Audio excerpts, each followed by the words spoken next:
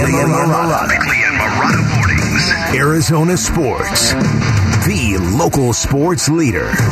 Bickley Blast.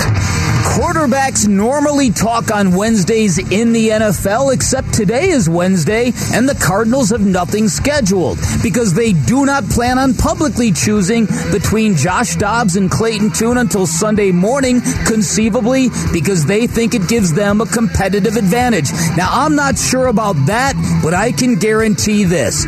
31 other NFL teams, cities, and fan bases are likely rolling their eyes at our football franchise again. Now, in some ways, I admire Jonathan Gannon for his conviction, for not being afraid of a little showmanship and gamesmanship, for acting like he's one-upping Washington head coach Ron Rivera with his tactics, an NFL head coach for 13 years. Now, I'm sure Rivera thinks that's kind of cute, and I'm sure he's relaying that very message to his defense, and I think this shell game the Cardinals are playing has a better chance of backfiring than providing some sort of competitive edge. But the truth is, it's going to be this way for a while. The Cardinals and their impossibly young coaching staff have giant targets on their backs because of all the organizational dysfunction that preceded them, because they are viewed as the latest symptom of a larger problem. Shut up, Jared! It is on Gannon and his coaching staff to prove otherwise starting Sunday in Washington, D.C.,